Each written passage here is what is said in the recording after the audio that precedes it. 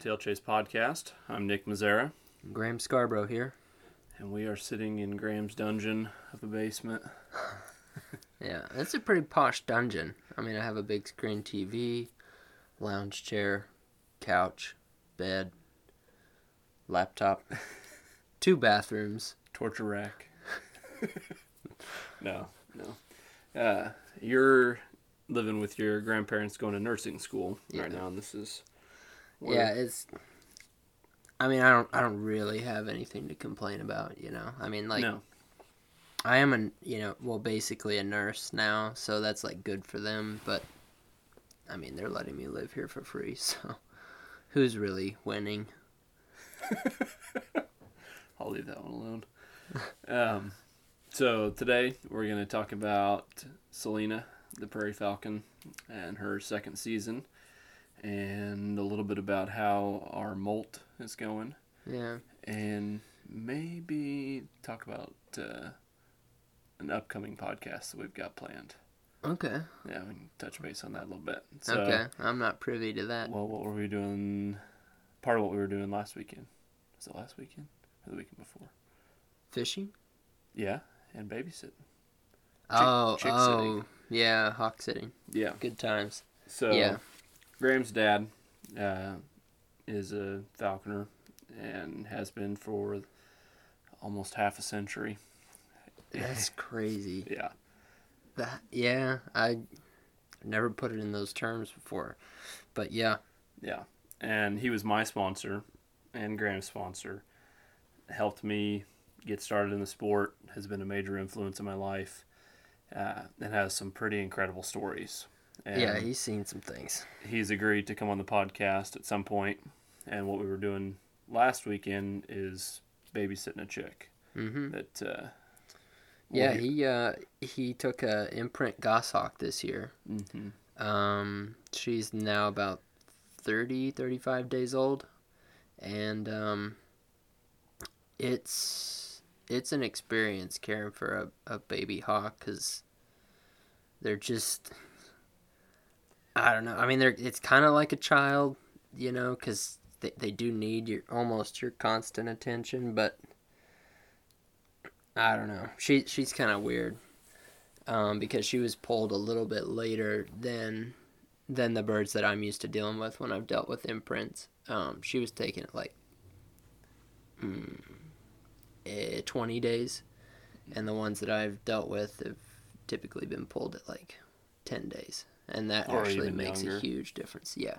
And you're also used to dealing with the chicks that you've dealt with in the past with where you were working previously were Jerk falcons. Jerk falcons, yeah. Which are a lot more gregarious and social than goshawks. Yeah. They're like little puppy dogs almost. This is the first chick that I've interacted with in that way, and it was really interesting for me to see. I know, you were like, oh my gosh, it's so cute, and I was like, are you serious? This seems like a lizard compared to like what I'm used to. Like, I mean, it's cute. Watch it play. When I say cute, like, it's just really interesting seeing a bird. Like, I've seen them in their final form. We see the finished product. Yeah, and so to like see one like hardly be able to stand, like tumble around and stuff, like it's cute. Like, Oh, it's amazing how far they have to go. I mean, in such a short time. Right, and I think that like humans are actually kind of similar to birds. In one of the ways is that how dependent their young are on their parents. Mm-hmm. Like for a long time. You know, relatively speaking, it's actually not that long. But like a baby pheasant is like running around after a couple hours. You know what I mean? Yeah. Like they're up and moving. A little falcon chick is not sitting upright, moving around the nest ledge for days. You know what I mean? It's a much longer period of dependency. What they usually are flying, like 60 days. Earlier than that. I think they're about hard pinned, which means their feathers are no longer in the blood. They're like basically dead tissue at that point. You know what I mean? They're like the feathers are grown in and they're set. In the 60 blood, days. basically just means a feather that's still growing. Yeah. for you uninitiated out there. Yeah. So it's an interesting experience. 45 days then that they're kind of hopping around the tree and all that? Yeah. I mean, this bird that my dad has, she's hopping around on the little perches that he has, and she started doing that at 25 days, 30 days. Like she was, hopping up on the chair and stuff by the time I was in there. So yeah. And you're also molting out a prairie falcon, correct? That's right. Yeah, she's taking her sweet time about it. Prairie falcons are kind of a challenge because, like, they're so. The ones that I've dealt with are so dang wild, and they just don't domesticate or like tame down very easily. You hear stories about like tundra peregrines that are eaten off the fist hours after you trapped them out of the wild. Or like, the opposite end of the spectrum, like a Harris hawk that people like pet. Like actively touch their back and then it doesn't bother them. They're a much more easily habituated species to human presence. Right. So this prairie falcon, she's just kind of a spaz. I'm having to be real careful about going into the chamber to pick up any molted feathers or anything. And part of that's just being fat and overweight and sassy and summertime and then also in the molt typically falconers that are just doing falconry don't interact with their birds a whole lot in the molt. Some people like to as a matter of preference, but most people that I know don't. Yeah. They just kind of leave them alone, keep them fat, let their feathers grow back in, and then take them back out in the fall. Yeah. So. And for those of you who don't know, birds of pretty much every kind molt in the summertime or at some point in the year, which means they drop their feathers that they grew in from the previous year and grow in new ones. And typically they grow in a certain sequence, so they'll drop one and start growing that feather back and then drop the next one rather than drop a large amount of them at once. They can't drop them all at once or else they'd starve. Right, starve or wouldn't be able to fly. Or not and it would be a taxing load on them nutritionally speaking. Now there are some species that become relatively flightless during the molt. Geese in particular are that way. I'd have to look and see if waterfowl are that way, but that's how a lot of the banding projects and stuff. Like up north, like in the tundra and stuff. Yeah, my brother-in-law did some banding that way up in Alaska for speckled bellies. Is this Ryan or Curtis? Curtis. Where's he at now? He's in Wisconsin. He's a fur bearer biologist up there, so he helps like put on the trapping seasons and the clinics and stuff and administration of. Anyway, so falcons and hawks, they molt just a few feathers at a time typically, because they need to. They're feeding chicks at the same time that they're molting, and they don't want to have too many feathers gone, where they're having to expend extra calories growing feathers and extra calories flying, because they're missing feathers. And something else that actually, like, I'd thought about this before, but it just occurred to me again.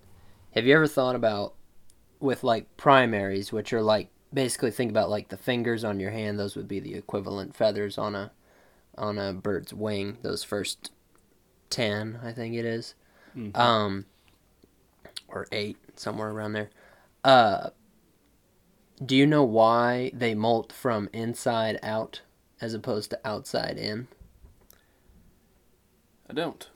So think about if they were to drop like digits number 1 and 2, and then start growing them, and then so imagine those feathers are gone and they're growing in and they're in the blood, and then they drop 3 and 4. Which so when he's saying 1 and 2, I'm looking at his hands. You can't see him. He's like, making it so that his index and middle finger Yeah, we're calling those 1 and 2.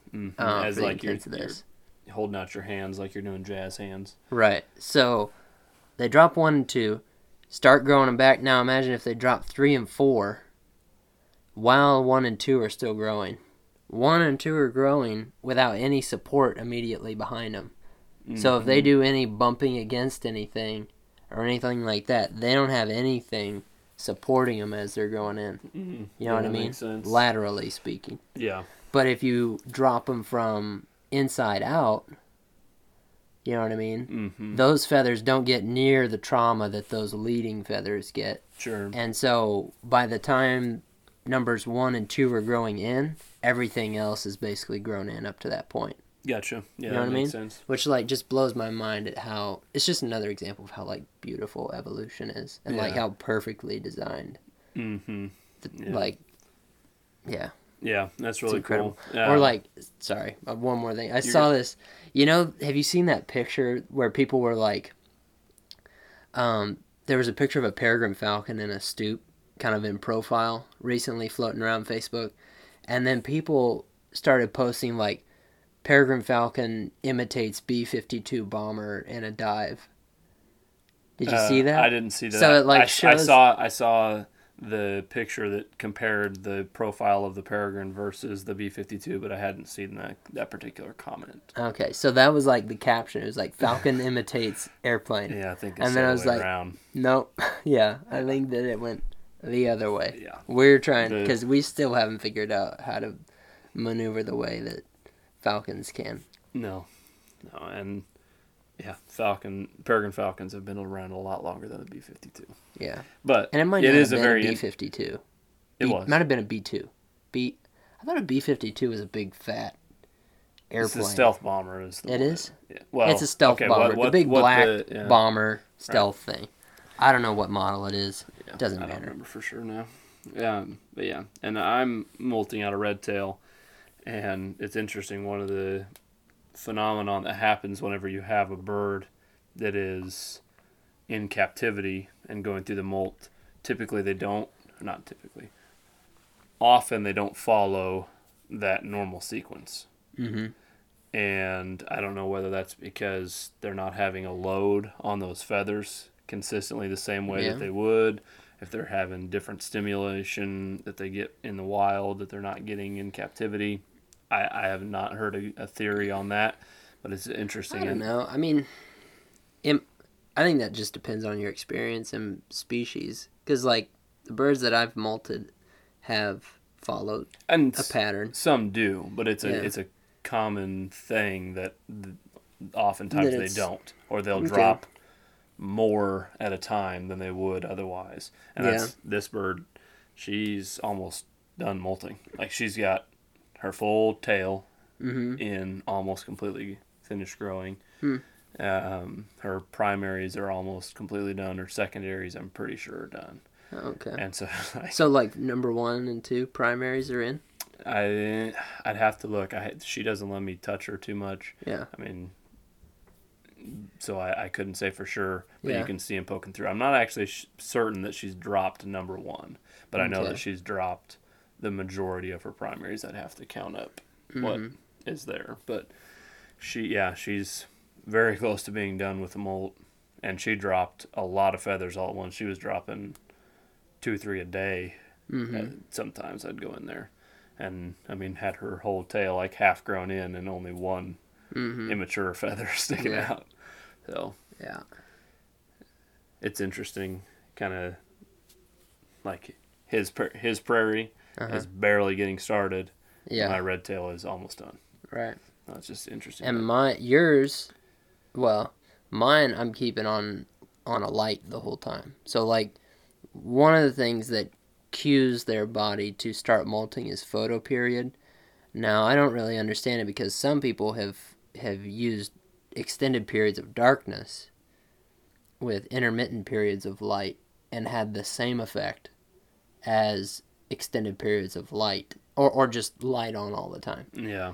I don't understand how photoperiod works in terms of accelerating the molt or playing its part in the molt. I know that it's related. So like I'm running her on a light all the time and trying to get that molt to speed up. Yeah, that's an interesting thing, and another kind of tidbit not related to falconry in that regard is that like cervids, so the deer family, drop their antlers every year, and the time of year that they drop their antlers or tend to drop their antlers varies from year to year. Yeah, and they're not totally 100% sure why that is. Mm-hmm. It does seem to be related to photo period, weather, what kind of stress they were put under, from does antler size play any part in that? I'm not sure. Because I've heard some, old, well, not old wives' tales, but old hunters' tales, like, big antlers, they drop sooner because it's so heavy. That does, I don't know if it's because it's heavy that would be the case. Well, I don't even know if it's true. I think that there probably is some truth to that. Yeah. Because it seems like to me, at least anecdotally, a lot of the bucks that seem to be holding the longest are not typically big bucks. Big framed deer. Yeah. Now, why they drop early, I don't know that they've got that mass of bone that they has leverage to pull off the pedicle or pedicel. Mm-hmm. It probably has something to do with that, as well as when they lay down, which is the majority of the time when they shed that. It has leverage on it. It could also be that those bucks tend to be more active during the breeding time of year, and so they have more stress on their body. Yeah. But there was an interesting experiment done that they put deer in an area where they could control the photo period. Yeah. And I don't know that they actually did it, but it was theorized, at least. I have not read the actual study. I got it secondhand. That they could cause them to cycle their antlers twice a year. That they could get them to grow them and drop them quick enough that they theorized that they could get them to do it twice in a year, in an annual, a calendar year. And were they able to do it? You don't remember? I don't think that was part of the study that they did it, but that they were able to get them to do it quick enough that it was like, oh yeah, you could fit this into one calendar year. Interesting. Yeah. So let's jump into season 2. Yeah. With Selena. Yeah. So left off season 1. How? When you put her up for the molt. So we had the injury, the wing injury. She had to sit out for a week. We went up to Nebraska, chased some prairie chickens around. I don't even know if you could call it hunting them. We were more harassing them. We didn't have a chance. Prairie chickens are really hard. But then I brought her home, had some struggles. It was springtime. It was warm. She didn't want to fly anymore. She just wanted to sit around and find a boyfriend. And so it was time to put her up for the molt and just fatten her up and molt her out. And about that time, I took a job out in Washington State at a falcon breeding facility. And so at the end of March, I moved out there and molted her. And the molt went okay. Had some issues with foot problems fairly early in the molt. And so I had to actually pull her out, address those foot problems. She had some sores on the pads of her feet. It was kind of a mystery because the facilities were top notch. I mean, the breeder that I was working for has excellent facilities, keeps probably over 100 gerfalcons in these same facilities, and has very few foot problems, if any. I mean, I only saw it one time, and it was with a peregrine who kind of was a head case. But I got to go out there and fly with you. Yeah. When you were out there working, and got to kind of poke around a little bit and see some of the facilities, and it's pretty They're incredible. Pristine. Yeah, it's pretty incredible. And I've seen some other breeders too, which were it's pretty incredible seeing the level to which the details that those guys go to. Yeah, you worried about like the windows and exposed edges, and I mean, people go very detailed when they're setting up a molting space for their bird. And it's, those little things whenever you're setting up a chamber for a bird for falconry, they matter, but they matter a lot less, it seems like, whenever you're trying to set it up for breeding. Everything needs to be right to minimize the problems that you're going to have and maximize the chance of successful captive breeding. Now, that's a world I haven't even dabbled in. It's just something I've been on the periphery of. But yeah. I mean, there's a specific reason for every perch in that room, and why it is where it is and the way it's designed. Yeah. But it was kind of a mystery because I kept noticing that she was laying down in her room, which if you see that your bird is laying down a lot, especially if that's a change from their normal MO, I mean, that's reason to be suspicious. Some birds are chill, like maybe an imprint, you wouldn't worry about it so much because you're just like, oh, they're just relaxed. But Passage Prairie laying down, something's not right. But we never, and we were around all the time, we never saw her like bouncing around or, she seemed very comfortable in her chamber. Saw her bathing a few times.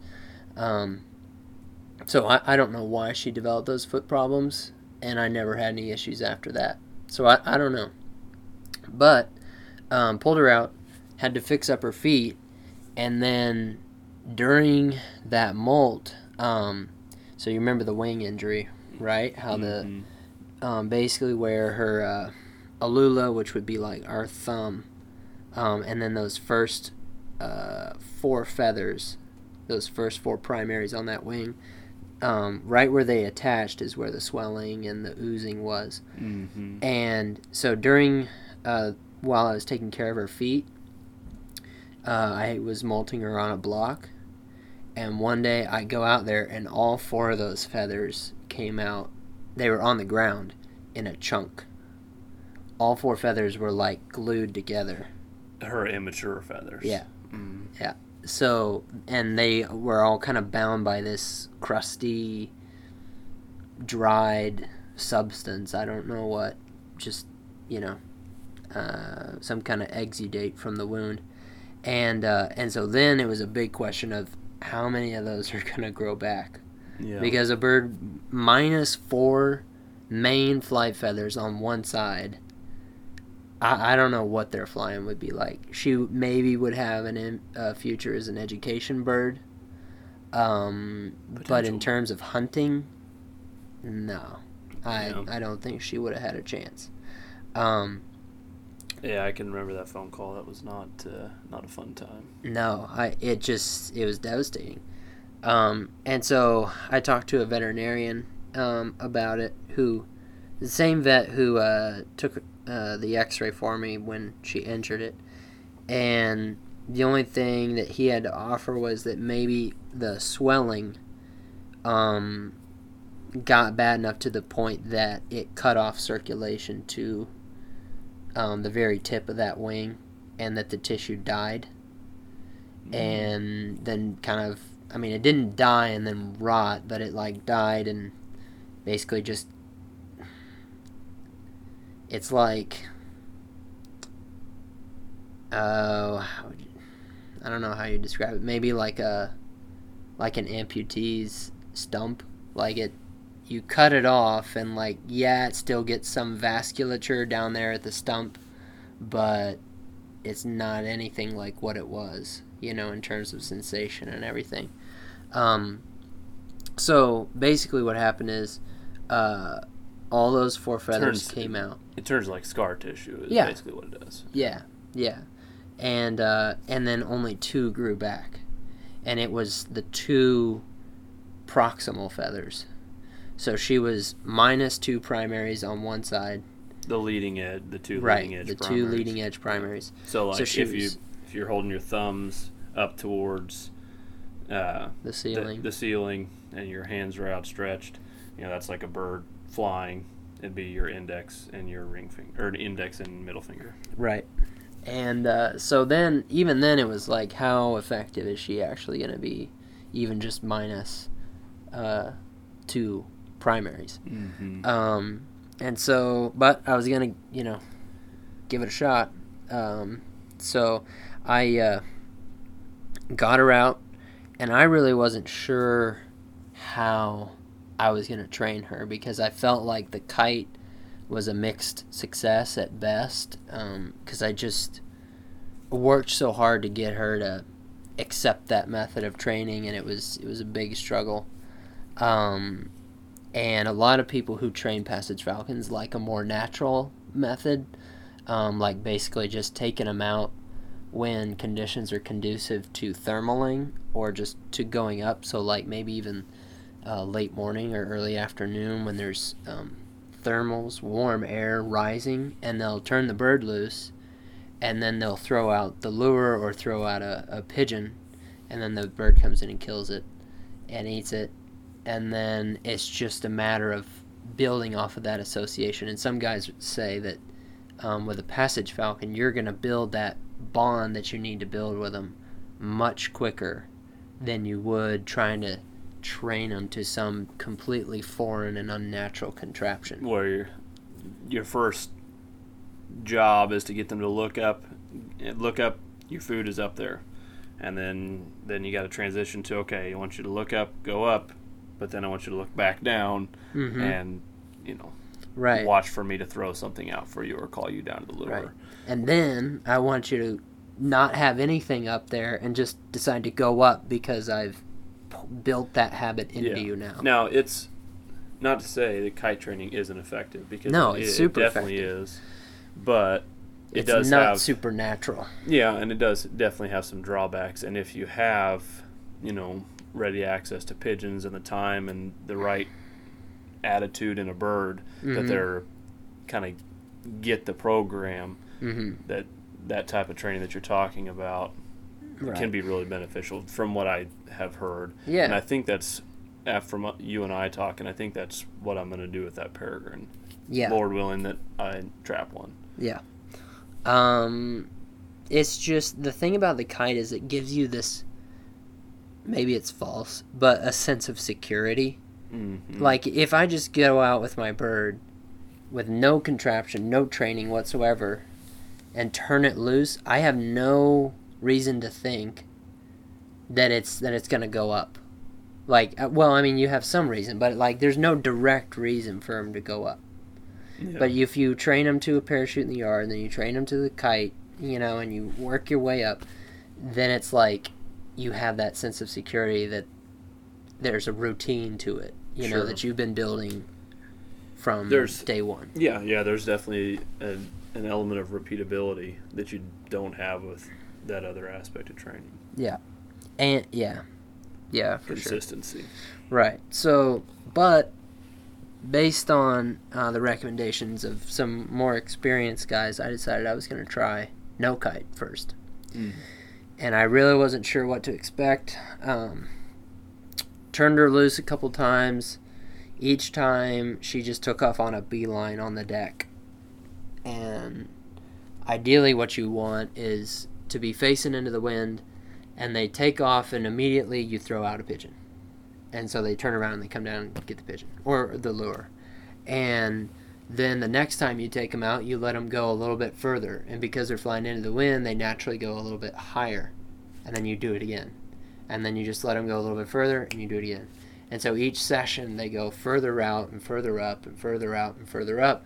And all the while they're looking back over their shoulder at you. And so what you're trying to hopefully instill in them is the connection between pumping their wings into the wind and looking at you. That's what you're trying to get them to connect with. And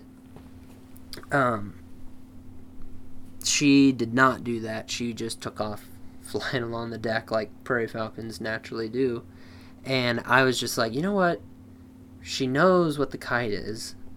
She should accept it better this year than she did last year. I'm going to give it a shot. So I got her onto the kite, got her up to like 300 feet, maybe 500 feet, bagged a few things, and had no problems. The kite was rattling at times, and she had no problem going under the kite. She had this habit of going way downwind and then coming back to the kite, which was always very stressful because a lot of times, well, not a lot of times, but sometimes they go downwind and then they turn to come back, and then by that time they've like run out of gas and they're like, no, this is way too much effort, and they just drift away downwind. But didn't have that issue. And actually for the remaining years after that, she never refused to go to the kite, ever. And I would do it in real serious wind and stuff.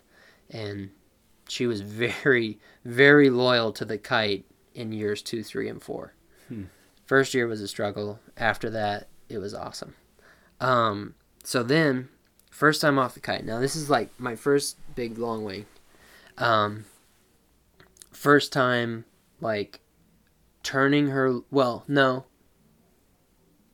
First time for the season, turning her loose and just hoping she's going to go up and do everything right.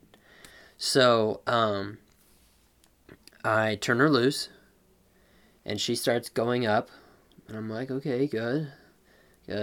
And she's going up and going upwind, and I'm like, oh, wow, she's going upwind. And she gets further out and further up and further out and further up, and just pumping the whole time, not setting her wings, and eventually... No, go ahead. What? Is she like tacking back and forth into the wind, or is she ringing, just... kind of. She didn't tack a whole lot. She mostly was a ringer. Okay. So where she'd turn into the wind, gain altitude, turn back with the wind at her back, kind of maintain that altitude until she turned into the wind a little bit and started going up. Yeah, she just... It's like a spiral. like a corkscrew. Yeah. And so she is like at the edge of binocular vision at this point. So I've like got my binoculars in one hand, and my hand in my pocket on my pigeon in the other hand, and my whistle in my mouth. And like she's just a speck. And so I blow the whistle a couple times to hopefully make sure she's looking. I have no idea if she actually is. And I launch this pigeon into the air. And the pigeon starts flying in circles around me. And I like lost her in the binoculars. So I don't know if she's like gone. I don't know if she's coming back. I don't know what's going on. Mm-hmm. And so the pigeon has by now flown like 2 or 3 circles around me, and I'm like, oh crap, I'm like freaking out, and on the inside, and then I like am looking, and then all of a sudden I like hear this hissing sound, and I just see this brown speck come out of the blue or out of the gray, because the sky was overcast that day, and just and smoked this pigeon. and I was exhilarated. It was like I have arrived. Like a year of beating my head against the wall, a stressful molt where it was not certain, she had the foot problem. It was not certain that I would even have a bird to fly the following fall. No, there was definitely talk over that molt of trying to find some fitment for her, in like you said, an educational setting or a breeding project or something. Yeah. So it was just like the culmination. I mean, it wasn't hunting, that's the ultimate culmination, but it was like we're off the training wheels. That might as well have been a hunt. Like she went out, she went up, she did the right thing. I rewarded her with quarry. We're on a roll. We're ready to start hawking. Yeah, all that was missing was a dog on point. Yeah, and or covey of Huns. Yeah. Yeah. So, but little did I know that I still was gonna have struggles after that in that season. So then. It was a matter of starting to look for slips. Now with Huns, which are a really fun kind of medium-sized quarry, they're between a quail and a pheasant in size. They're about... Aren't they between like a quail and a chucker?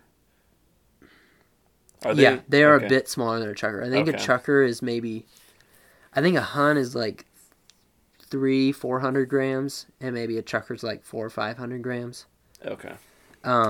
So they're people shoot chukars thinking they're huns in places where habitat overlaps.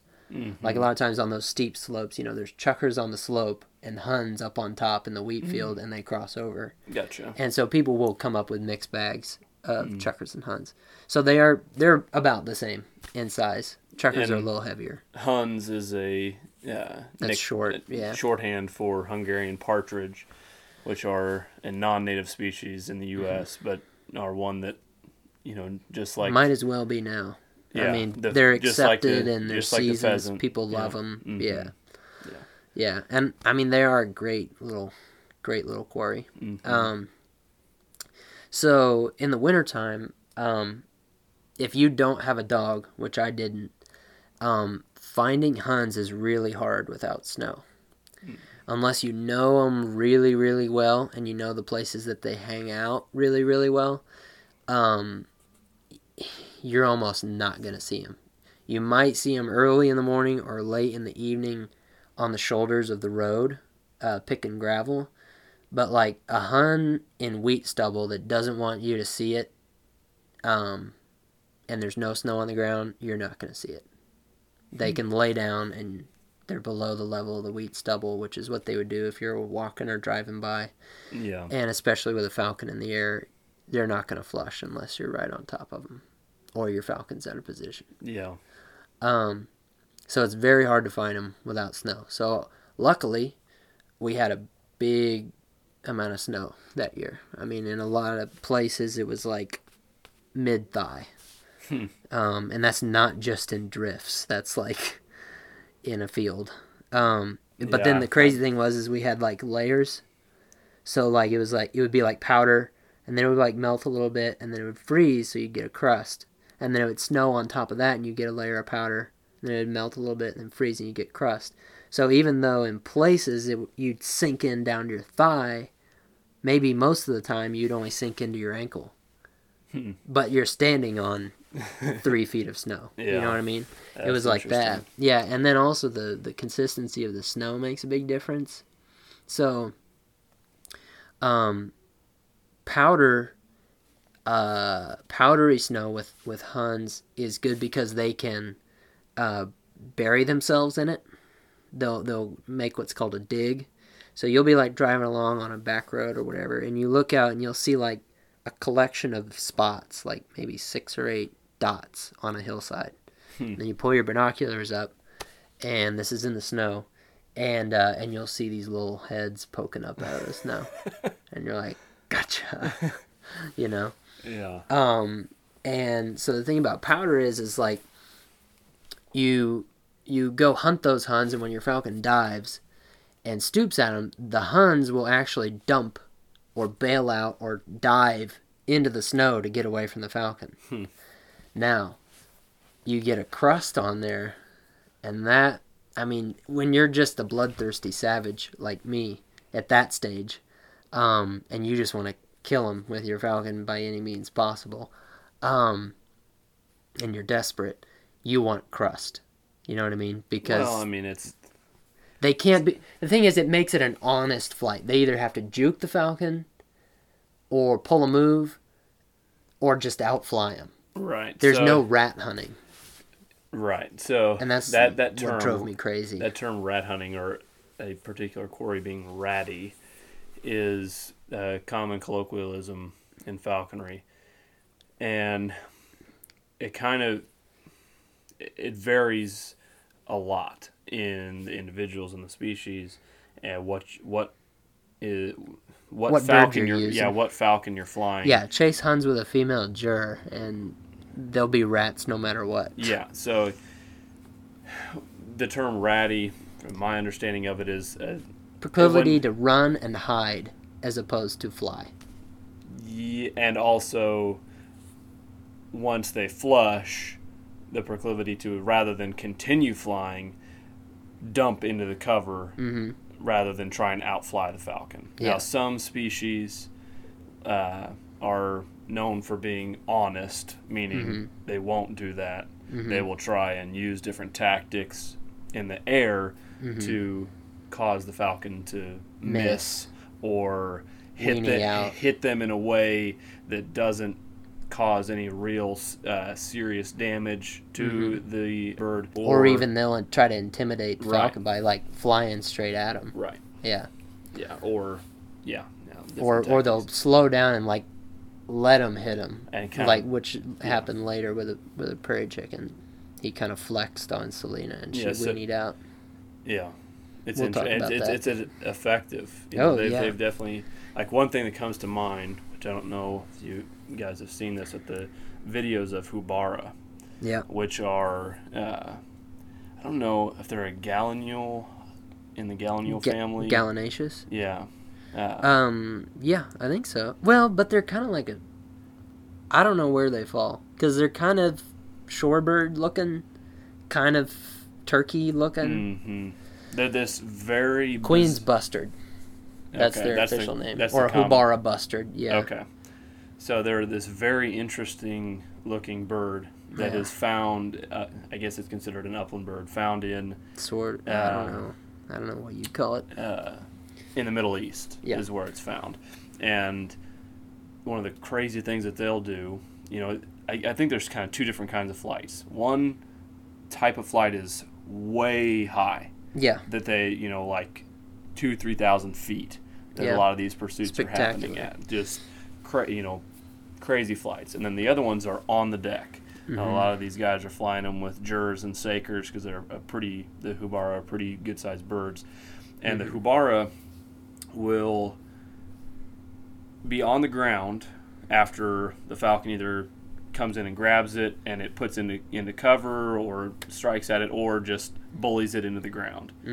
They hit the ground, and then the Hubara will play this game of chicken where they stick their they fan like a turkey. Yeah, their tail feathers up in the air and then fan their wings out too. Right, so they look as big as possible. Huge.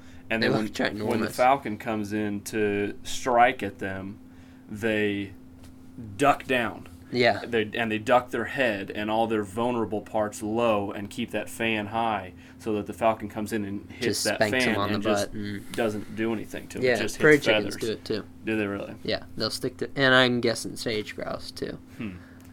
Just stick their butt up in the air and let the falcon go by and hit him. And when the falcon is, finishing off his momentum one direction, the grouse takes off the other direction. Yeah. But and you can't blame the prey.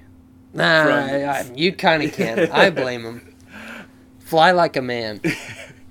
Die like a man. But it's, you can't blame them. It's their survival instinct, and it is effective. But it does get frustrating at times whenever you're flying a falcon. I want it to be like my falcon's flight versus the quarry's flight. Yeah. That to me is like, that's honest pursuit, it's like... Sure. No, like that's the desire, is you want to see either that falcon come down as fast as it can and that bird, juke in the air, make a move, put the brakes on at the last second, crank out, and really fly faster than it was initially in the first part of the flush. You want it, that's what you're after, is to see something spectacular. Yeah, well, that's why people love... Or to see them just absolutely pile drive something into the freaking dirt. Whack it so hard that you just see a big puff of feathers. I've heard of guys having falcons hit ducks so hard they decapitate them in the air. That they hit them hard from time to time. And that's what you want to see, ideally, is you're seeing something spectacular. But, the Huns, pheasants, quail of different species, they don't care about that. They are just trying to survive. Right. And they have done so successfully for a lot longer than we've been here chasing them with falcons. That's true. But, so they know how to use powdery snow to their advantage. But you get a crust on there, and if they were to try to dump into the crust, they'd just bounce off of it, And so they would try to dump in not knowing that if they were really intimidated, yeah. So when it was powdery, did they have more of a proclivity to go Dump, in? yeah, Okay, for so sure. they kind of knew. They know Huns know the difference between powder and crust. Even when they're flying, because you'd have one area that'd be crusty and one area that'd be powder, depending sometimes. Yeah, well, depending maybe on not melting and okay. Could be. Okay, because I lived out there Yeah. in this area for a short period of time in middle school, and it's where I didn't get out that much whenever I was there, so I didn't really know kind of what the terrain was, but it's fairly flat out in the wheat fields and stuff, so it's not like you've got big topography changes where you'll have. No, I would disagree. I got out there thinking that like I could just run out to the top of this hill real quick and look over the top of it, and pretty quickly realized like I don't know, the scale of the landscape out there is different than it is here in Missouri or Kansas. Like No, I get that. I'm not. The hills are big. Yeah. You know, and there's what are they called? Coulees. Mm-hmm. You know. That's not what I was meaning. I was meaning that there's not major grades out in the wheat fields where you're going to have different snow. Like okay. where it's, when you've got in canyon country or whatever, or in areas where you've got these lots of folds to the landscape and stuff where on one side of this, I don't know. I guess yeah. No, I hear what you're articulate what I'm getting at. Yeah, like where shady places right. and sunny places. And yeah, it's there to some extent. There's some, but it's not. But yes, I get what you're saying. Yeah. So the first few flights, Selena wouldn't stoop at coveys, groups. She wouldn't do it. She would go up, she'd come overhead, I'd flush the covey, nothing. Wouldn't even blink at him. Wouldn't start, stoop, nothing. And so finally, I was like, I was so frustrated because I had everything. I had a falcon that would go up to a really nice pitch and come straight overhead. Everything's perfect. I orchestrated some beautiful slips. And then your falcon doesn't stoop. Like, would she just even no, come down and just... She'd just keep going up. And it was like... It was... Because you're like, I've been trying so hard to get you to go up.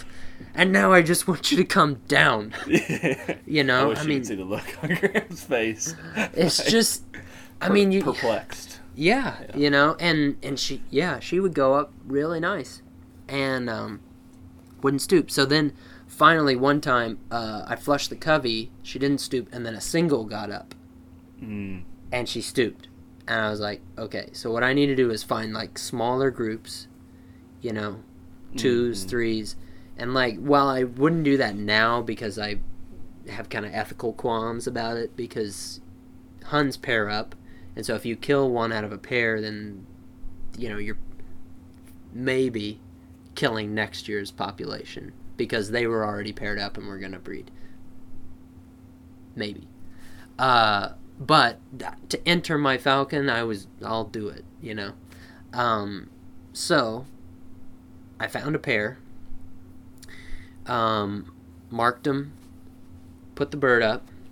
She goes and lands on a telephone pole. And that might have been the first time that she ever sat when we were hunting. And I was like, ugh. And so then she takes off, goes downwind, comes back at like 400 feet. And I'm still like 50 yards away from these Huns, or where I left them. And they bust. And so, so I'm facing north. Selena's like to my north west. At your 9 o'clock. At about 9 o'clock. And the Huns take off at 3 o'clock. And, or the Huns take off flying towards 3 o'clock. Straight east. Selena is a little bit upwind, which is advantageous. And so she stoops. And the two Huns are flying out across a pasture, across the snow. And Selena comes in, and, you hear that telltale hiss. Smacks this Hun on the butt. Knocks it down, bounces it in the snow. It rolls. And she throws up, or pitches up. So she takes that momentum and uses it to gain a little bit of altitude. Right, and then banks around to come take another smack at it. And the Hun is like just standing up and getting its bearings, and it actually starts to vocalize a little bit and kind of like play the Hubara game. Mm. So this is a thing. Huns are chivalrous. So like if you flush a pair, this is what a falconer told me, and it's been true in my experience as well. If you flush a pair, the male will fly slower on purpose. In an attempt to try to divert the predator from the female. That's so interesting. And so she knocked it down, threw up, and then was coming back, and the thing started to they kind of fan their tail and kind of twitch it and kind of try to make themselves look as big as possible, as big as a Hun can look. And it started to vocalize at her, which is this real raspy sound. And she just smoked it. And was not impressed. No, she was not intimidated. And so she grabbed it and... So after pitching up, did she bind to it? Yeah. Okay. Bound to it. And... So that means came in, used her feet, grabbed it, and held on to it. Not didn't just hit it again. She grabbed it. Which they'll hit them with their feet, open and extended and rake them with their talons. Yeah. She just bound to it. Okay. And so there I am, jaw on the ground. It's official. I've done it. A year and a half, almost 2 years of work. No, not 2 years. 2 seasons, almost 2 complete seasons. And I've arrived. I have a maid falcon. She goes up. She comes overhead, she goes high consistently, and she's just taken her first head of wild quarry. Yeah, and you probably wouldn't have used the term maid at this point in time, but it's... Maid? I'm calling her maid. Maybe you would have. She was maid. Do you think, consistently taking game, and, in that hunt, she went and sat on a telephone pole. Okay, so she it's was not entered. Okay. We'll call it entered. Okay. I'm not trying to challenge you. I just... That's not but she when was I think of consistent maid. forever after that. Okay. So when I think of maid, again, I'm not trying to challenge you. It's just my interpretation of the word. Just talking shit on my bird, that's all. No, I love Selena. I will forever have a soft spot in my heart for that bird. Mm-hmm. She's rolling over in her grave right now. When I think of maid, I think of a bird that, consistently plays the game without any hiccups. Or I wouldn't call a bird maid after taking her first head of game. Here's the thing. Here's the difference I would make. Because there's so much in a falcon by the time you've taken your first head. Whereas with a red tail, you could go out and stumble into a rabbit and kill it and catch it. And I've caught rabbits with a bird that was not steady. You know what I mean? And had trouble getting her down out of trees after that. She was not a for sure we're going out and for sure we're coming home kind of bird until a few rabbits in. Until I got her weight really fine-tuned. With a falcon, I would say, this is just my own personal definition, I would say because there's so much already done and so much effort already put in and so much already taught, catching quarry after doing all, you've already cleared the hard stuff. You've cleared the hurdle. You have a bird that goes up and comes overhead without any direct incentive, and is hawkable. Yeah, that's what I would call I hear it. And like I said, you were there. Yeah, it's your bird, and so if that's the term you would use, then I'll take your word for it. Yeah. Maybe it's not proper. I don't know. It's you were You have a lot more. We were hawking. We were, and she did stoop one other time before that. No, 2 other times, and we didn't connect. But the thing is, we were hawking consistently before that. Sure. So I understand your point, and I get, it's probably as fair enough to call her more of a made bird. In that, you consistently reclaimed her in dynamic situations from different places, different things that happened through those hunts, different, times of her being turned out, going overhead, and being able to be called down and consistently chase bagged game and all that. So, yeah, I guess, I concede to your point there. Good. Well, I hate to cut it short, but I actually have to take my girlfriend to her birthday dinner. Okay. So I gotta bail. But I have a few more stories I want to share about season number 2 that are pretty fun. So we'll get into them next time. But I gotta wrap it up. Sounds good. So thanks for listening. Check us out on our website, tail-chase.com. Email any questions, comments, concerns to thetailchaseguys@gmail.com. Thanks for listening. Happy hawking.